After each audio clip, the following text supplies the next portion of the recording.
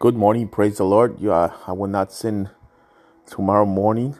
This time I will be arriving in Chile, Santiago. So I don't know if I'll send text, but I'll put stuff on Facebook to encourage people. God bless you. Have an awesome day. It is Wednesday. I'm leaving to Providence to leave to Chile 11:30 this morning. Have a nice day. Don't forget, church is still one monkey don't stop the show. So we still have church and prayer. Some of you that are church members need to get back to church, or just let it go. You gotta get back to church. I don't know how many times I gotta tell you. You gotta get back to church. You sign a covenant. Sign a covenant. You know who you are. We love you. We miss you. Want to see you. Have an awesome day. We're praying for you that you connect back with the Lord, to the family of God.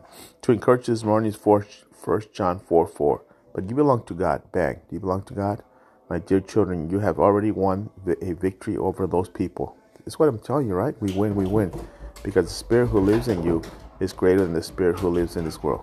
You have a blessed day. God bless you. I'll be praying for you. And pray for me as I travel to the furthest part of South America, the Americas, which is Chile. Have a blessed day. God bless you. See you soon. See you next week.